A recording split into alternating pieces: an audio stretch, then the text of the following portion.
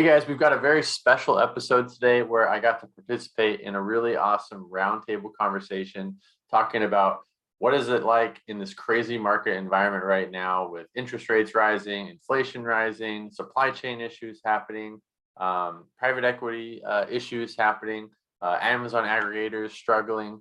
What's happening? Is now the right time to sell your business? What is changing, and what can we do to prevent that those issues from crippling us in the next couple of years? And so had a great conversation on the Truth About Exits podcast with the FBA broker and their team. And we just kind of gave a market update of like what we're seeing, what we're hearing from clients.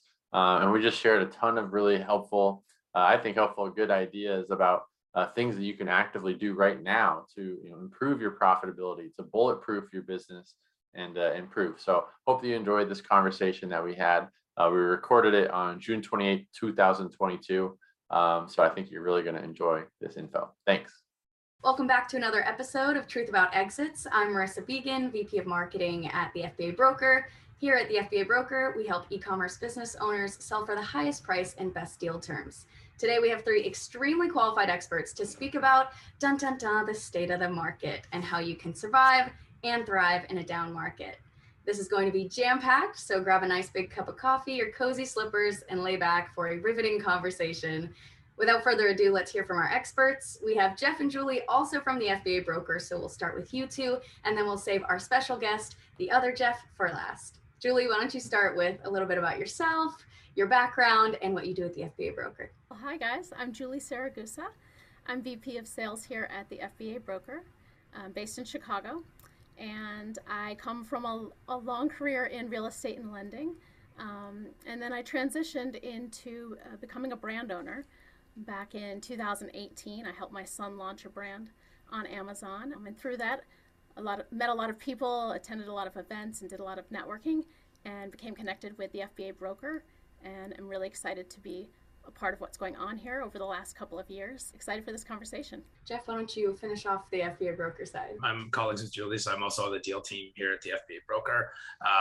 And my background is more in content marketing, SEO. That's sort of the world that I came from.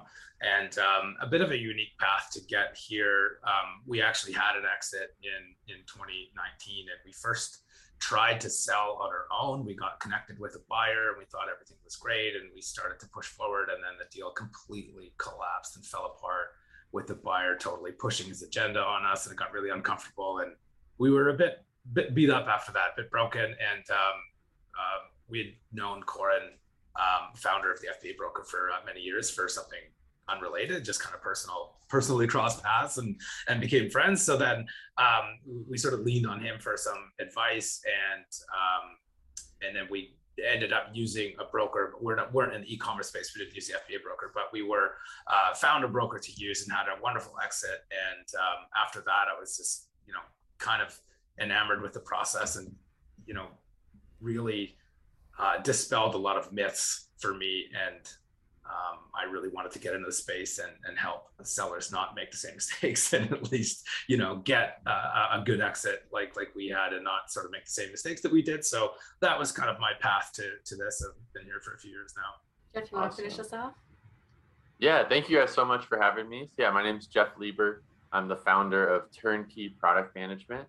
And I got into Amazon in 2014, where I launched my own pet products brand. It was just one single product at the time, and built that into a brand. Struggled for the first year or two, and then launched a baby brand. And then I started my buddy from college started a sunglasses company, and they were killing it on Kickstarter, Shopify, but they were really struggling on Amazon. And so they saw me doing well there, and they said, can you just help us out? Maybe can you manage it for us? So I was like, sure. So I just did it for them. Grew them to over 6 figures pretty quickly in a few months. And then, they started paying me to manage it for them. And then they referred a few friends. And all of a sudden I had 7 clients, quote unquote, that I was helping manage their Amazon. And I realized wow, one, this is a lot to manage. Now I have clients and, 2 brands. And so, but I also saw that wow, I'm really good at the Amazon and the team side, but not so much on the, creating, inventing products, things like that. So I actually sold my 2 brands. So I have had an exit before, a couple of exits, and so I had that experience of selling that business to go all in on Turnkey. That was around 2017, and then I really built the infrastructure for Turnkey to become, the Amazon marketing agency that it is today, where we help physical product brands, and we sell over 8 figures per year on Amazon. And yeah, excited to talk about the crazy market that we're in right now. Let's jump in and talk about the elephant in the room, the state of the market. I am excited because we have two very different perspectives here. Julie and Jeff, you are, yes, sell-side advisors, but you also have worked and talked with and built relationships with buyers for years and years. So I think it'll be really helpful for a lot of business owners to hear what buyers are seeing, what buyers are feeling, as well as Jeff with Turnkey and your experience with your clients, what the sellers are seeing. So why don't we start with the buy side, Jeff and Julie? What are the buyers talking about? Are they still acquiring? Have multiples shifted? Let's just jump in. What are we seeing? Groups are still buying. There are still buyers out there, but the landscape has changed considerably over the last several months. So there are, I think, a few different camps. You've got the buyers who are on a pause completely. And for right now, let's first talk about the ones that have been making the most noise, the aggregators in the space, have been putting out all the press releases that probably most sellers are seeing. So there is a select few that are on pause right now from buying. And I'd say it's probably under a dozen or so. On pause from buying FBA businesses. So some of them are still acquiring content sites and other businesses. Then you have another group that we've spoken with that have decided to really focus on certain verticals. So they're sometimes selling off certain brands that they've acquired that really don't fit their mandate now, and they're focusing more, and they're just being much more patient about the deals that they see. There's not as much of a rush to buy things, but to be very strategic and to be more patient with what they're acquiring. And they have, I think, stricter mandates now from their investors on what they're buying to make sure that they're profitable as they grow, rather than just buying as much as they can. And then I think there's still another camp that we're seeing, Jeff, right? A lot of new groups that are coming into the space where they have raised equity and debt and they need to deploy capital. So they're anxious to buy, but they're also still being very strategic and conscientious about the strategy they're using. And it's not quite as rushed with as we were seeing in the past. It's a huge time for recalibration with that, and aggregators, the first one, I mean, they were, again, you're right, like they're making the most headlines over the last couple of years, and they're making the headlines today for the wrong reasons. But people tend to forget that aggregators make up a fairly small percentage of the overall buyer pool. Are buyers still buying? Yes. Will profitable businesses sell? Yes, they will sell in any market condition. They've sold in multiple market conditions in the past, and they will continue to do so. So yes, buyers are still buying. If you've got, I don't know if I would necessarily change any plans. Like if you were preparing your business for sale, it's just, it wasn't like before where it's like, oh, I've got an FBA business, it's profitable, I'm going to run to the aggregators and try to get the best price. Because now, like they're recalibrating, like they're becoming a bit more category focused, and they're saying, okay, we're really successful in these categories, so let's just double down on these categories and forget the rest, and not just buy any profitable business just because we wanted to buy it before somebody else did, right? So they're refocusing. I don't see a huge like doomsday scenario. Yes, they have money to spend and they need to deploy that capital profitably. So they're just taking a bit of a harder look at specific categories and that kind of thing. Do you have any other predictions? You kind of mentioned that maybe it doesn't have to shift your exit plan if you are considering selling, but any other predictions you see, at least in the next 6 to 18 months on that buyer side before we switch over? 12 to 18 months. Like if we look back at the last 12 to 18 months, it was pretty nuts. But if we look a little bit beyond that, I mean, buyers were buying businesses long before the aggregators came along and shook up the space, and buyers will continue to buy. But I think there's going to be a shift back towards more of like a private equity criteria of what they wanted to see from brands, right? They like private equity, like the aggregators the last couple of years have made it okay to be 100% Amazon focused. That was their jam. That's what they loved. That's what they wanted to pay for. For a private equity buyer, they're not so comfortable. Like it's all about risk management right now, right? And if you have a single channel risk, like if you're 100% on Amazon, then they're going to pay accordingly. So But private equity model was kind of built on that 70-30 idea where, you know, like if there's 30% of your income or your revenue at least coming from another channel, then it really started to mitigate the risk and it started to affect the value upwards. So I think we'll probably see a bit more of a shift back to that. The other buyers who are still in the space and who maybe were sitting on the sidelines when we had the frenzy with the aggregators, you would have, you know, the private equity buyers, so the financial buyers, strategic buyers, and then also the individual buyers who maybe they already own an e-commerce business and they have some cash and they'd like to acquire another business. So you still have all of those groups that'll be purchasing. Let's switch over to the sell side.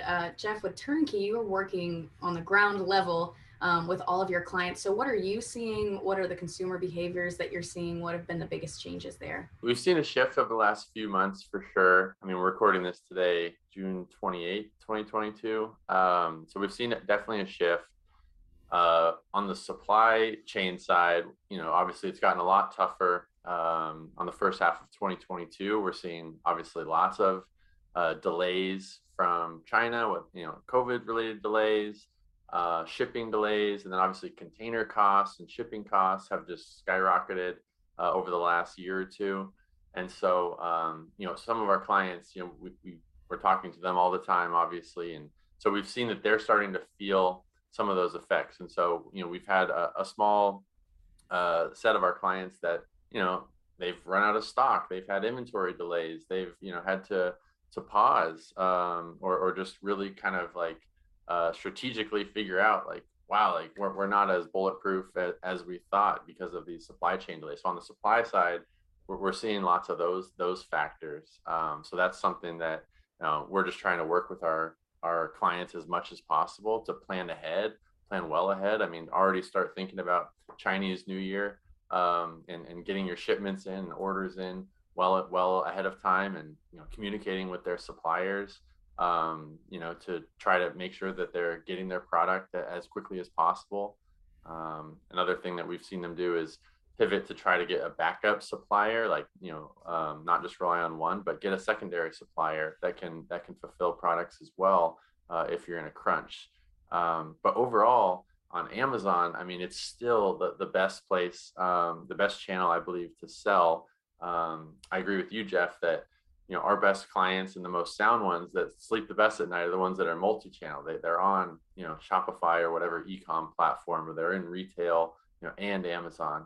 And so highly recommend that for brands as well, because that will increase the value of your business and just help you to sleep better at night. But yeah, overall it's been good, but we're still seeing a ton of success with most of our clients on Amazon. And one of our clients we just launched in the last 12 months, we launched them from scratch, right? They weren't even on Amazon at all. They launched to over 100K in the first month that we did on Amazon. And then now they're doing over 300K a month, and they're incredibly healthy business. So if you're doing business the right way, you know, the strong businesses will survive, and I think just be incredibly sellable, you know, for years to come. Do you see a big difference in when you talk about sleeping at night to people that have, I don't want to say US based suppliers, but like suppliers other than China, I guess? Like, do you find that that's happening more and more? People are looking outside of China for, I mean, I have to say China's pretty attractive, right? I mean, they have the whole supply chain pretty sewn up, like it's pretty done for you.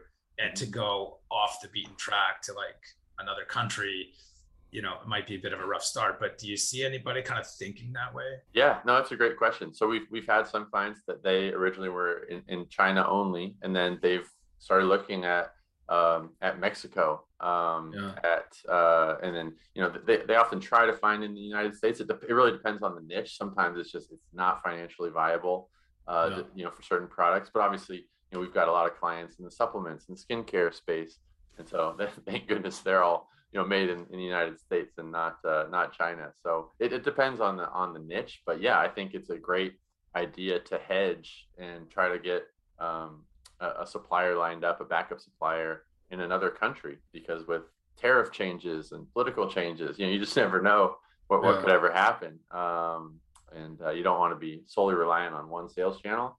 or one country or one channel. So I think that's a great idea if you have the bandwidth to do that. Yeah, a lot of buyers do ask, do you have backup suppliers? Have you vetted them? Have you ordered from them yet? Have you tested it out? Even though they often like as few suppliers as possible to make the supply chain simplified, depending on how many products they have, but they always like to hear that there's a backup supplier or two. Sometimes it's not even a do you have, it's like, who is your backup supplier? Like, obviously you have one, right? Like, that's kind of the message from the buyer. Sometimes it's not like, do you have one? It's like, well, who is it? Where are they? How many times have you ordered? Like, it's just almost an expectation at a certain level. What percentage would you say of your clients that getting a backup supplier is kind of a new concept to them?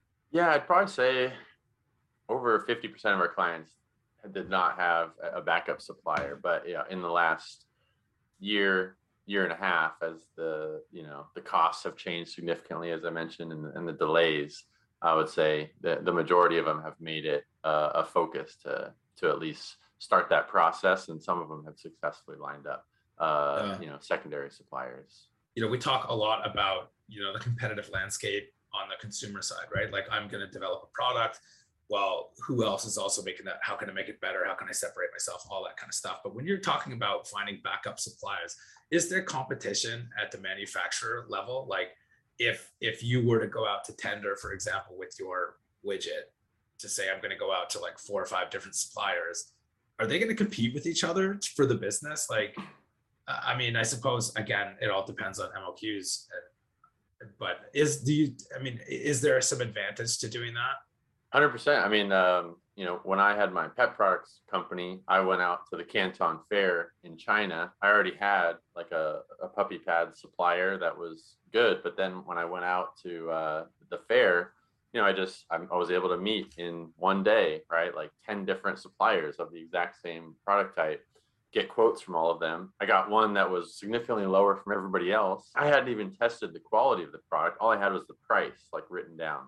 Yeah. Right. Like, it was whatever it was, I don't know, 12 cents a pad from that supplier versus like 20 cents a pad. And that was all I needed right there. Was I went back to my original supplier and said, hey, I've got multiple quotes from people lesser than you. One of them's 12 cents and they can do the exact same product specs as you. I'm really sorry, but can you work with me here? And they matched it. Right.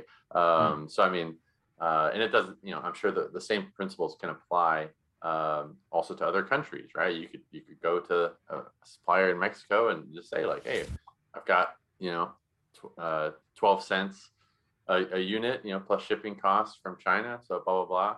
So I really need you to come down, or at least meet me in the middle, right? Like, it's all a negotiation, and they want your business. I think right now, from what we're hearing, a lot of suppliers are, it's probably not as easy to do that now as years ago, because they're so overloaded, right? That, they're not as desperate for business. They're trying to keep up, so that they're not as likely today to give like a super big discount or, bend over for that. But, it's definitely worth a conversation, because you can create that competition, and most suppliers will play ball.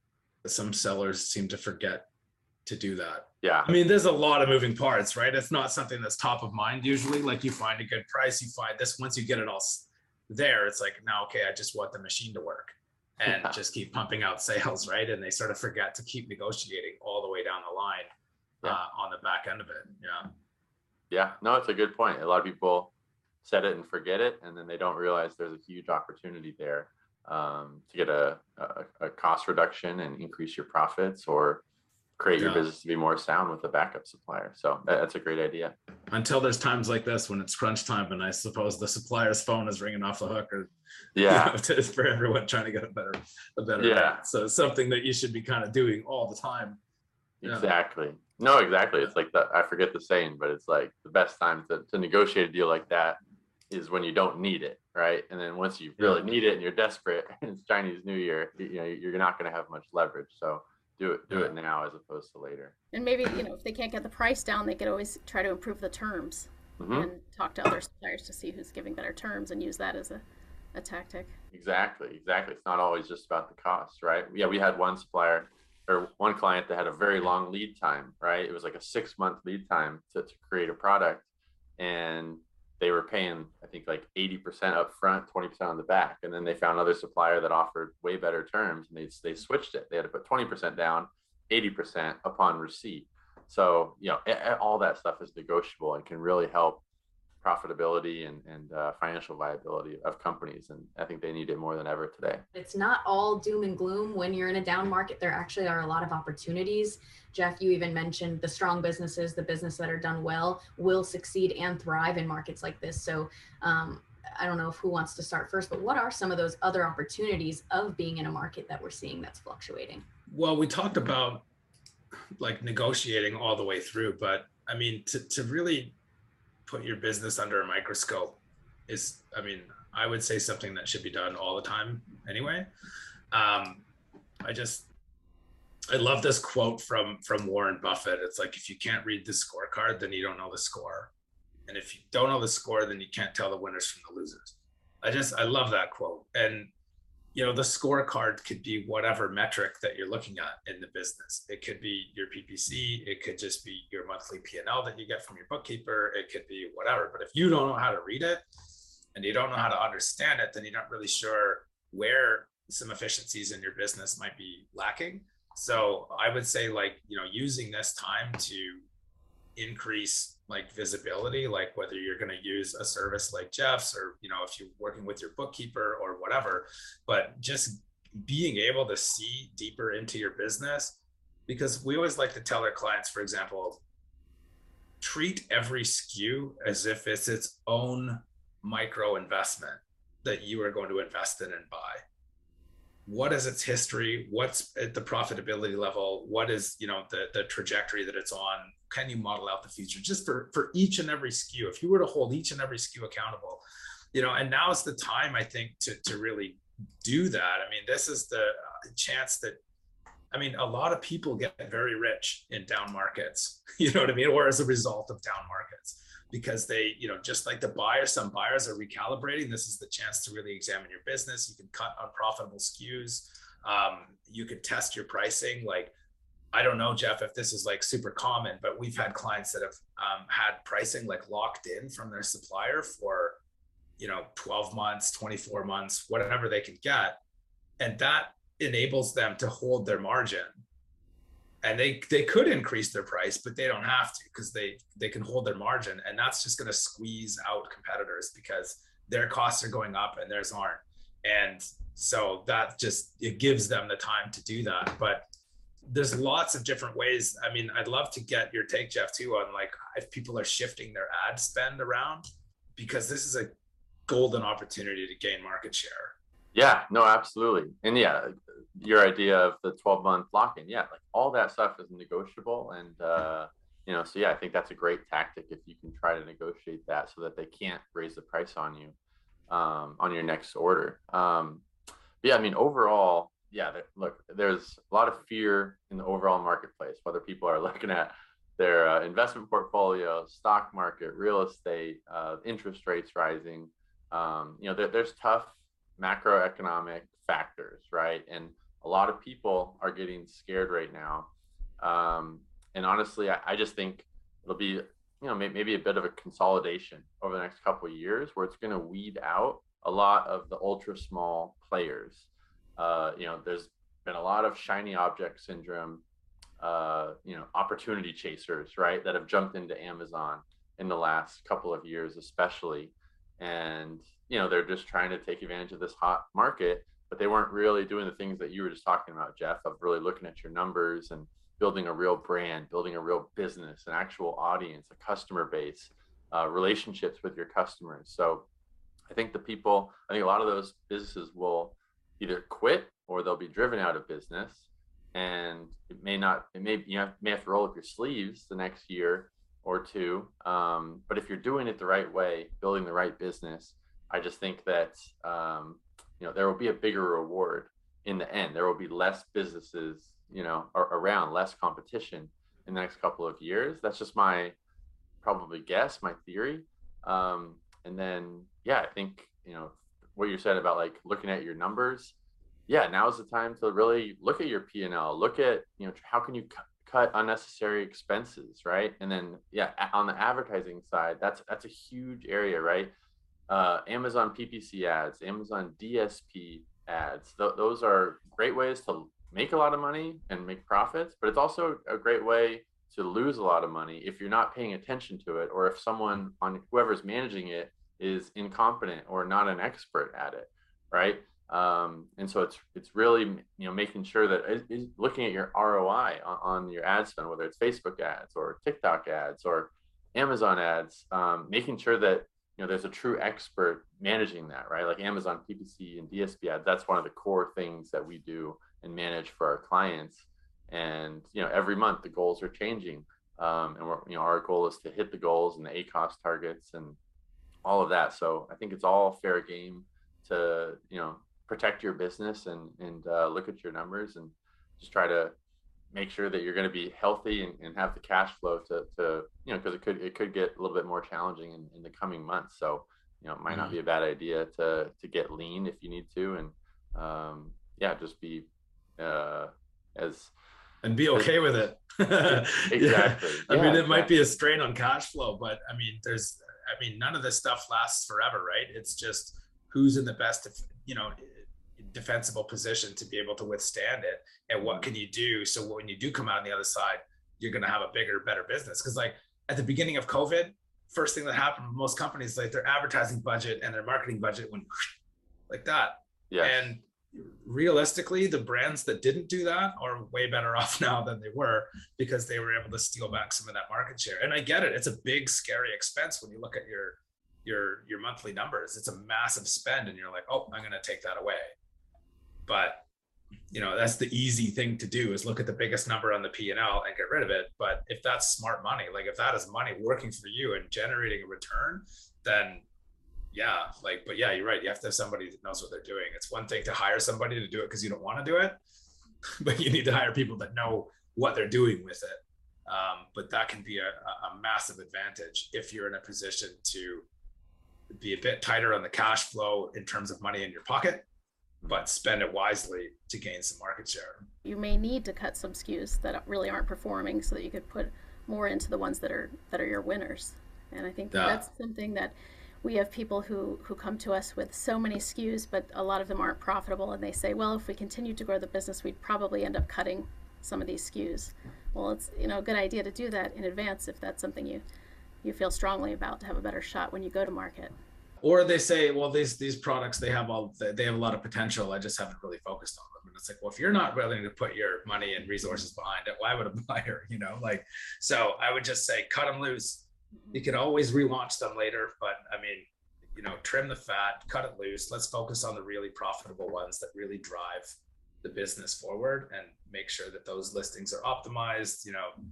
No, I'm glad you said that, because a lot of brands that come to us when we first have our initial look at their brand, and we hop on a call with them and look at their whole Amazon storefront and all their SKUs. We very commonly see that they've got one or two products that are like their breadwinner, right? That they've been their best sellers for years, super dialed in, perfect looking listings, and they're making all their money and profit there. They've got, 8, 15 other products that, are great products, I'm sure, but the lazy listings, don't have video on the listings, don't have infographics. They just haven't put in the effort, the A+ content, all those things. I'm sure their advertising campaigns haven't been built out or focused on those. And so, to your point, it's like, one is make sure it's fully optimized. So that's where we always start, like with a client, is often fixing the rest of those listings. And then, like what you said, if it's optimized and it's still not working after a couple months, maybe you do cut it, and it's just not worth, the time and effort and money to keep that one going, and then go, use the 80-20 rule and go all in on the winners. But I'm glad that you guys brought up that strategy. I agree. Sometimes it's hard to zoom out, as the crypto people like to say. Zoom out, you know what I mean? Zoom out on your SKUs and be like, really, what's happening here? So yeah. They're like your babies, each one. Yeah, you develop, like if you've developed the product or you've launched it, whatever, you've worked with this product all the way up to launch, you've put some effort into it. But you have to, if it doesn't work, it doesn't work. Now is the time to think in that silo, right? Like if you're going to have products, fine, you've got your hero product, but what do your clients buy immediately after? And what have they bought immediately before that product? And think within that vertical. And if it doesn't fit and it's not selling and it's not profitable, would you invest in it? Probably not. So let's just put it aside. Like cutting it doesn't mean erasing it from history. I mean, you can always relaunch it. Like you've got all of the IP and all of that kind of stuff, but try a different angle when, under different circumstances. What I love about a lot of these opportunities that we were just throwing around is a lot of these are good practices to do at any time, right? Like you said, like auditing your business, checking the SKUs, what's profitable, how you can optimize other parts of your business. But a lot of people are being forced to do it now, maybe for the first time or on this deep of a level. But this kind of segues into, I want to talk about how to prepare your business, how to thrive kind of in this market. We talked about how to cut expenses and optimize a few things, but there are a lot of things that you can do in this time to maintain or grow, and then you're going to come out of here a much more successful business. So I'd like to start, maybe Jeff and Julie, if you guys have a few other tips that we haven't talked about in terms of preparing your business. A lot of these are going to be really helpful to show a healthy business coming out of this or during it, but are there any other things that help prepare a business from a buyer's eyes in a really good light? Well, I think we touched on diversifying your channels. So are you at a point in your business where you're successful on Amazon and you have the bandwidth to try Shopify or grow on another channel and put some resources there, because that really will improve your valuation if you're able to do it successfully and you have the resources to do that. Also thinking about building up your email list and your social media following and really spending time building out the social media channels as well. I would add to that too. If you have the time, like, we talk about, Shopify and yes, it would, Shopify is an example, WooCommerce, just something, your own website, you know what I mean? Because a lot of people come to us and say like, oh, this Amazon and my customers. Well, they're not really your customers. They're Amazon's customers. So when you get somebody other than an aggregator outside of the other buyer universe, they want access. They will pay more for access to customers. But it has to be proven out. So yes, if you've got the time now to focus on coming off of Amazon and getting onto being a bit more omni-channel, it needs to be proven out. No, it's not going to be immediate increase in value. There needs to be some time there. You need to show, here's when I started, here's what I've done, and looking backwards, like here's what we've built. But that is a big value add if you have the time, energy, and resources to do it. But it is a completely different animal, and it's scary for a lot of Amazon people. But you know what? If you've hired somebody like Jeff to manage your Amazon, then fine. You know what I mean? Like look where else you can grow the business. The other thing I would say is to get a bookkeeper who knows inventory-based businesses and knows e-commerce. Bonus points for that. Downloads from Seller Legend are only going to take you so far, because most people, when they go to market, they've got their COGS are wrong. There's expenses in there. They were miscategorized, and their business a lot of times is either more or less profitable than they thought it was. So I would say that, like, don't think you know your numbers. Get a professional on board to help you get your expenses, reconcile your books and get a good visual every month, as detailed as possible. Because I always like to say that, like, whether you're looking to sell your business right now or not, a business that's prepared to receive investment on some level is just a well-run and efficient business. And then you don't have to sell. It's obviously it's your cash producing asset. You can do whatever you want with it. You can keep it forever. You can, whatever you want to do with it. You don't have to sell it. But if it's ready for investment, that means it's been under the microscope. It's clean. You understand where the efficiencies are. You understand where every dollar goes in the business, and you just have those things at your fingertips. I think that's just going to put you in the best position possible. The sellers who have the most success with their exits have been able to do that and really get their books organized and understand the numbers. Yeah, and touching on what you mentioned about proving out your your systems with email or your social media. So if you have an email list of 20,000, but you haven't emailed them in 6 months, or you're not getting any engagement any results when you send an email, it doesn't really hold any value for buyers. On the reverse side of that, Julie, to the owners that do have a somewhat active or very active email list and or social following, this is another great opportunity to double down on, cross promotions or, more creative email marketing campaigns, maybe renegotiating any terms you have with influencers, maybe widening your influencer or affiliate pool. So like, that's also what we talk about, cutting necessary expenses, but then where are the ways that, more budget friendly, if you already have that foundation, that you can be really creative and hit your audience more than maybe you were before. Another boring part of it is also take the time to build the SOPs and the templates as clean and as clear you can make your business in this time. It's just going to be so helpful for you to have true insight and be able to pass it on and maybe take, less time focusing on your business outside of this, but also for a buyer, it's really helpful to have all of that so they can just take it and run, and that's going to be really valuable and they'll pay more for that. No, I agree. Those are all amazing tips, and we see a lot of our clients doing that. But no one can do all those things at once. Yeah, you guys are right. It's like choose which one is that will make the biggest impact for you, right? Or talking to a company like yours. If you're thinking about selling your business in the next couple of years, it's probably best to start the conversation with a company like yours now, because they'll tell you what's wrong and why it's not quite ready to sell, right? I had that experience, when I was hoping to sell. I wasn't ready to sell. They told me what to fix, and then you go back, and then it's worth a whole lot more, in 6 to 12 months. So that's one thing you can do. You mentioned external audience and assets. Yeah, a lot of our clients, they have those things, but it's different for every client. So we work with their assets. So if they've got a big email list, or they've got a big TikTok following, or they've got a big influencer, we basically customize their strategies for how to leverage that over to Amazon from time to time, and tap into that, because it often goes, like you said, totally untapped. Another thing that we've been doing with our clients the last couple of months, because everyone's talking about inflation, the rising costs, and I know it's tough, but one thing that we're doing is a lot of our clients, we're raising their prices, a few percent to start out, and then it can increase from there, and that's really helped them, because a lot of consumers, I think we're just now being conditioned and used to it, right? We're seeing the gas prices at the pump, grocery store prices are increased. So people are used to seeing increases in prices. So a lot of people are scared to test that. But I would say test it with at least one product in your catalog. Just raise the price a little bit, and then watch what happens in the next 2 weeks. Actually, it's like run it like a split test and see, how did it affect your conversion rate? How did it affect your sales and your profitability? It typically doesn't have as big of an impact as you think, and that might actually help and be a net positive. And then if so, you can roll that out to your whole catalog, and boom, you just increase your profit margins by 3%, 5%, and that can make a really, really big difference.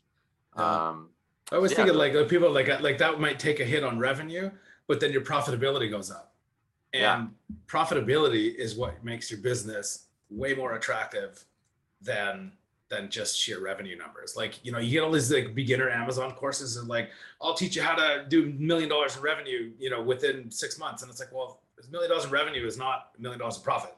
Right. That's, you know what I mean? So there's a huge difference there. You can do $1 million. We've had $10 million companies come to us that aren't profitable, if you can believe it, right? Like they just, it's amazing. But yeah, I mean, I like it. It's, that's awesome that you have like a full board sort of service, because there's often that saying, it's like you work in the business or you work on the business, and then like guys like Roland Fraser take it a bit more and say, and then you work above the business. And this is where you can put the right people on the right seats on the bus to drive your brand. And I think, but even if you test pricing up a couple of percent, like you're like, people expect it. But me as a consumer, and I don't know if you guys can speak to this too, but if somebody has a solid review moat, I will buy based on reviews more than I will on price, especially if the difference is like $5 or whatever, right? Like if I'm buying a widget and one is $24.99 and the other one's $29.99, but the $29.99 one has 3,000 reviews and the other one has 200 reviews, I'm just going to buy the more expensive one, because it's not that much more of a stretch. And I was already in buying mode anyway. But you're right. At least even if a few less people buy it, your profitability has gone up. Your margins are more secure. Yeah, customer reviews on Amazon is they're harder to get now than they were years ago. But yeah, that's why we always audit our clients' review generation methods and try to make sure they have at least 4 or 5 at a minimum of different methods that they're using for all their SKUs to try to get to the thousands of reviews where that's when you're pretty well protected and have that moat around your business. We have had clients before that have done some fairly gray and black hat tactics in the past. And just to be clear, like that does not make somebody's business unsellable, but A, you have to disclose it, and B, you have to be far enough removed from it so that, you know, you can show that the sales or whatever didn't tank immediately when you stopped doing those things. But yeah. It is a good point to be upfront about it, and especially tell your advisors so we know how to prepare the buyers and let them know about it, because it will be found during diligence. So you always want to be upfront about that. And some buyers, it may eliminate a few buyers, but there are buyers who understand that that was a way of the past, and you know they can see beyond that. There was Dean Jackson at the beginning of the pandemic. I love this, but he had a Scary Times podcast and or mini series, I guess. And one of the things that resonated with me was, don't let the pandemic be a missed opportunity. And now I'm just like, don't let the blank be a missed opportunity. It's like, fill something in. Okay. Yeah. The market's tipping. Things are slowing down. People are recalibrating, but are buyers still buying? Yes. Are people still growing businesses? Yes. Are people still profitable and successful? Yes. So figure out what you can do, and don't let this turn in the market be a missed opportunity. So when it does turn back, which history will tell us that it will, then you know you're going to be bigger and better. But I'm wondering if clients are coming to you now being like, I need to control my ad spend. I need to like peel back my numbers. I need to like pay you less. I can't afford to do this anymore. Like, are they freaked out on some level? And what message are you giving them? Yeah, we've definitely have, you know, been able to sense a little bit more fear from where they're coming from, of like, oh, I'm worried, like, can you take a look and see, like, are we missing any money, or that they're using a different agency or different software or whatever, and they're starting to look at the numbers and they're realizing that they're not as profitable as they thought, and so they're, you know, asking us to take a look. So that's definitely becoming a bit more common, but you know, it's all over the place. Some people just know, hey, like I want to be able to grow through this next phase and do it the right way, and so it's all over the board. So we see a little bit of everything. Do they have a plan in mind that, you know, they want to grow for the next 3 years and then they plan to exit, or most of them just want to build a forever business? Or I would say most, they already have the plans that they want to sell the business eventually. Some actually, one came to us, you know, they had a successful business. They're already doing, you know, I think over 100K a month. But they wanted to sell the business. They were advised, hey, like, you know, you, the owner, by managing your own Amazon ads and managing everything yourself, if you sell the business right now, like, yeah, you could sell it for a lot of money, high multiple, but you're going to need to stay on with the business for a long time, and have a long earnout period. And he was really against that. He wanted out. He wanted to cash out and, you know, go on his vacation. And so he was advised to put the team in place. And one of the easiest ways to find a team is just to hire an agency where we've got the whole team. We've got multiple team members immediately assigned to your account. So he actually hired us with that in mind. So brought us on. We actually helped improve their ads profitability and grow their overall sales. And now he's in escrow and closing, and is about to successfully close the business. The buyer who was buying the business, he was actually attracted that, hey, you've already got an agency in place for Amazon and these pieces, and you've got someone doing this for Facebook. Okay, great. And that was an attractive. So the buyer is planning to keep us on through the transition afterwards. And so oftentimes that's the case. And then the other nice thing is, let's say that the buyer had their own internal team ready to manage Amazon, and they had to let us go. That's fine too. You know, we've had that happen a couple times before. But if that's what our clients' goals are, then we properly transitioned it over the course of 2 months to the buyer's team and agency that they were using. and that's okay. We had a good ride with them, and everyone got their goals met. So it's a little bit different for everybody. I know that there's a lot of people that probably listen to that and we're like, I don't want to hire an agency because they're expensive and it's going to cut into the profitability of my business. And I would like to remind them that it's already cutting into the profitability of your business in the form of your time. And if you have limited expertise, you're actually doing your business a disservice by not having the right people in the right seats on the bus, driving the brand forward. And a lot of times like, well, I work 60 hours a week in my business. Every entrepreneur does. I'm like, yeah, okay. But there does come a point where you need to understand what your limitations are and understand, the value that somebody brings. And if you're thinking like, oh, I'm going to hire an agency and that's going to take, so many thousands of dollars a month off my bottom line, a buyer is going to do that anyway, because when you sell a business, they're not buying you. So if you're putting in all of that time and they need to replace that with an agency, then they're going to have to budget for it anyway. So don't think of it like that. Think of the positives and the value that hiring an agency can do, putting the right experts in the right positions, and an agency has all of those seats already filled.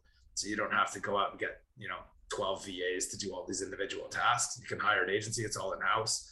And yeah, you pick the right one, then it just takes a lot of stuff off your plate and you can go and, like Roland Fraser likes to say, work above the business and really look at it under the microscope and understand the efficiencies of where the best paths of growth are. No, for sure. And, a good agency should pay for itself within 3 or 4 months. Like, you'll know within 3 or 4 months whether it's the right fit for you and whether it's worth it or not. And if for example, if we're not paying for ourselves, in that time, and it doesn't make sense, then you cut it. And it was a 3-month test, a 4-month test, and then it's okay, right? Because it takes a long time to sell your business anyways. You're probably not going to sell your business the next 4 months. So why not try that? It could change your life, free up your time, grow your business, pay for itself profitably, and then make you a whole lot more attractive to a potential buyer. And if a buyer really doesn't like it, that the agency was there, it can be an add back, right? It back into their P&L, because they have, you can tell them, okay, if you're not going to keep the agency on, then we need to add back in the agency cost, because you're not going to have to incur that cost anymore. And they need to put a lower cost if they have it, whatever, an in-house team. But some agencies like ours, like, we have performance-based pricing. So, we don't get paid a lot of money up front in order to do that each month. But if we perform really well, then yeah, like a commission component kicks in. If we grow you very significantly in a good way, that's a win-win for everybody. So it depends, what the pricing was that you get. A good agency should pay for itself. I love it. That's what I like to tell people about working with us as a broker. Right. Everybody focuses on the wrong thing. The first question is, how much is your commission? Well, how much would it be worth for you if I charged you $250,000 to get $1 million more in deal value? Because that's what I can negotiate for you. It's like, well, does that make it worth it? You know what I mean? So like, if we make a good broker should make their fee nothing more than a rounding error. And, same kind of thing with an agency. If you find yourself, we're all on your team. We don't get paid unless you get paid. You know what I mean? So it's like, that's, we're all part of your deal team, your business team to make it successful. And that's what I've always found with the problems of dealing with VAs over an agency is virtual assistants don't really have the best interests of your business at their core. They've got 10 clients, they get paid an hourly, whatever. You go with an agency that has a performance base like yours, Jeff, it's like your whole team is, like they have a vested interest in increasing the value of your business monthly. Yeah. And I imagine, the communication within an agency, you're already talking amongst each other and the communication is already built there, that foundation amongst like your whole team, versus a bunch of individual VAs having then to either communicate or, be reflective of that. It's a no-brainer, especially from a buy side of, the transferability of that versus having to train 8 or 9 people, different time zones, different coasts, and then having an agency that already communicates effectively inside. Just keep paying these guys and the business will just have an ownership change at the top and everybody will just, everything will continue to run smoothly. Yeah. can you and Julie talk about briefly our process and why it's kind of unique in this market? Yeah, so our process, I mean, it's unique to us, but I wouldn't say it's rare. We've basically looked at, where do billion-dollar businesses, how do they transact? What is that process, and can we apply it to e-commerce? So it's usually not seen outside of like investment banks and big transactions, but we basically applied it to e-commerce, and I think it works extremely well with not only just finding a buyer, but finding the right buyer and finding the right buyer to pay a premium for a good brand. So the typical process usually runs like, you find a broker, you agree on a list price based on fairly little information. They help you put together a listing, they send it out to as many people as possible, and you wait. And you see who comes by, and you talk to a few people, and you don't know how long it's going to be or whatever. The process that we run, we prepare the business for sale ahead of time. We talked a little bit about this before, that people like are mentally ready to sell their business, and they feel like maybe there's a buyer out there that'll pay a good price. But if the business isn't ready to be sold, there's going to be a big problem, and it's going to be found, and it's going to interrupt or kill the deal altogether. So prepare the business for sale ahead of time is what we do with our clients. We curate and build a custom buyer list. It's one thing to blast it out to a list of 5,000 buyers, but if the right buyer is not on that list, then it doesn't matter. So who's active in this space? Let's do some research. Let's find out who would have a need for this specific brand strategically. Either it's, it makes sense for this acquisition. So let's put that list together and prepare marketing materials that speak to them specifically with some market and industry research and all of that, and push the deal to the right buyer at the right time. So this involves no list price. I want to be very clear on that. I'm a broker. I'm not a buyer. I'm not buying the business. So how much I would be willing to pay for it doesn't really matter. So let's get feedback from the people that can actually write the check and go to them and find out what the value is and the feedback as to why they think that way. And give them a time limit. There's a timed bid process. Usually it's around 21 days, sometimes a bit shorter, depending on the brand and who we're going to. But let's say it's 3 weeks. You come to us with your best price and deal terms within 3 weeks. And that way, at the end of 21 days, we have a client that's got multiple bids with feedback from the market, and then we can negotiate because we've got leverage now. We've got multiple people interested in the same brand, and we can pull strings and we can push where we need to get the buyers as uncomfortable as possible and pay the most money. Like Jeff said, we don't just blast it out to everyone. I think that's really important. And then we have that pressure cooker environment in that preview window where they're looking at the business, they have to get their bids in. And once the offers come in, we don't just stop there. We really negotiate hard and go back to each group. And in many cases, we've been able to raise the valuation significantly. In one deal, for instance, we raised it from, I think, a $9 million deal to a $15 million deal through those negotiations. So that's something that Jeff and I love negotiating, and we love to do that on behalf of our clients. So that's a fun example sometimes when you say people like, oh, $550,000 in commission. It's like in a vacuum, that sounds like a lot. But that $500,000 bought them $6 million more in deal value. So I would trade $500K for $6 million any day of the week. And don't be fooled with what you hear with the aggregators. They came and they might go as quickly as they came, but the ocean of buyers in the world is very deep. I would take that. That sounds like a pretty good ROI to me. And they did, and they're very happy with it. So yeah. What I love about both sides of the companies here, FBA Broker and Turnkey, is you can already tell that both companies are very much driven by the seller's side first and foremost. With the performance base, how can it be a better outcome for the seller, for the business owner? That seems to be like where the foundation of both of these companies is rooted from. And I think that's really powerful, and it speaks to both the founders and the teams that have been built. We're here to serve and, help all these business owners. That's kind of the driving factor here. It's another benefit with working with us when you go to market, as opposed to just a listing service or a marketplace, is that we do protect our sellers' information, and we decide when to release additional information after thoroughly vetting each buyer. So your information and all your SOPs and your IP, everything is protected. So you don't have to release anything about your business to hundreds or thousands of people that are maybe just fishing for answers about how you run your business so they can improve their own business. We're very careful about that. Let's talk about, Jeff, if you want to start with Turnkey first, I'd love to kind of, as we end this podcast episode, who is it that we serve? We'd love to help every business owner in the world that we could, but I'm sure with our process, we work best with a certain threshold. And I know that with you guys handling everything, who are your services for? And maybe elaborate on, you already did a little bit, but your services, what you cover and all that good stuff. Yeah, sure. Thanks. So basically, most physical product brands that are already up and selling, if you're doing, say, over 10, 20K a month overall in your business in all channels, that's kind of a threshold that you've proven, okay, you must have at least a good product, right? A decent product.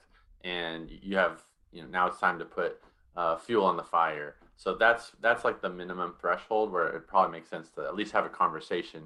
But most of our clients, they might be at 50K or 100K or 200K a month already overall on all channels, but it just varies. It depends. But if you have a great product, if you're building a brand, those are the clients that we can help scale. So we have a couple different ways. We have full service done for you management, where we'll do everything and take all of Amazon off of your plate and dial that in for you and scale it profitably.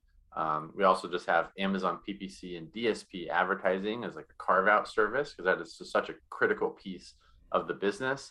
And then we also have a coaching / consulting piece where if you want to learn that in-house with your team, and we can train your team in order to be managing that's another option too. And some of our clients, they like to start with full service, and then we take it back and transition it back to their team so that it's a little bit cheaper for them in the long run. So we meet the client's goals wherever they're at. And we're happy to always basically hop on a free call with clients to really dive into their business and see if it's a good fit. It's not a great fit for all businesses, so we'll let you know if it's not a good fit and try to give you some advice, if it's not a good fit. But that's a little bit about sort of what we do over at Turnkey. That done for you sounds like a dream. Just handle it all, please. Jeff and Julie, do you want to comment on our threshold and what our process works best for you? We're a boutique firm. We have a small team that we dedicate to the clients that we bring on. But we need to be selective because we bring one deal to market at a time. And so our process is not a fit for everyone. We're not in the volume game. We're not a listing agency. We're not a marketplace like Julie mentioned. So we're very hands-on, all in kind of thing, right? So typically sellers come to us when they are getting, around $1 million in EBITDA or SDE, or net profit, if you will, and up. Not a deal breaker by any stretch. I mean, that's just kind of where we see our process being the best fit for. But I mean, like with anything else, a lot of it's category dependent and product dependent and all that kind of stuff. So I'm pretty happy to talk to whoever. If you're just curious about what the sale process is like, if you just kind of want to have a candid conversation about what buyers generally like to see when they see a business come to market, that kind of stuff, I'm always happy to chat whether our service is the best fit or not. It's good to talk to people early if they're thinking about selling maybe a year down the road and they're not quite there. We can take a look and give them some pointers and see if they're on the right track. And it's always good to be better prepared. Yeah, speaking to a broker does not commit you to selling your business. We've been talking to people for 2 years sometimes before they actually exit their business. And the initial call is kind of let's take a look at your business and see how investors will look at it. Mm-hmm. Find if there's some red flags there. Okay, well, that's great. Now we know what they are and what to do about them. So let's work on that. We'll check in every few months and get some updates. And it's a ride. It's an exit plan. It's a process. We'll be very honest with you about what needs to be worked on, and maybe the timing isn't right now to go to market. Is the market ready for your business? Are you ready to sell your business? And is the brand ready? Yeah, maybe you need a turnkey for a few months, for another year, or for the exit. So, we'll help you with any resources you need in between as well. That's a perfect segue. Let's end with just where we can find everybody, what the next step would be. Jeff, do you want to start with Turnkey, where they can find you, and the next step would be? I just want to say, I've known you guys and known Corin for years, and just I could vouch that, you guys do things the right way, and they do care about their clients, and they're selective with their clients too. So it's like, what's the harm in booking a call to learn? You're going to learn something about your business, probably improves the value and the chances of selling, whether you go with them or not. So anyways, I just want to say that they're good people, and you'll be in good hands. But yeah, for us, what we did is we built a little page. If you go over to turnkeyproductmanagement.com/broker, we basically put all of our best free resources on there. You can book a free Amazon call with us, and we put all of our top resources that we can give you guys for free. Our training on how to grow to over 7 figures on Amazon, a detailed Amazon product listing checklist. You can grade your own listing, A through F. You can get a revenue analysis for your competitors and see the disparity between you and your competition. And then we're even going to give away one person who, we'll randomly choose someone who registers for all that. We'll give you all that stuff plus more. We'll actually overhaul one of your product listings on Amazon completely for free. We'll make infographics for you, do keyword research, and we'll overhaul your listing and see how much we can boost your sales completely for free. So yeah, just head over to turnkeyproductmanagement.com/broker.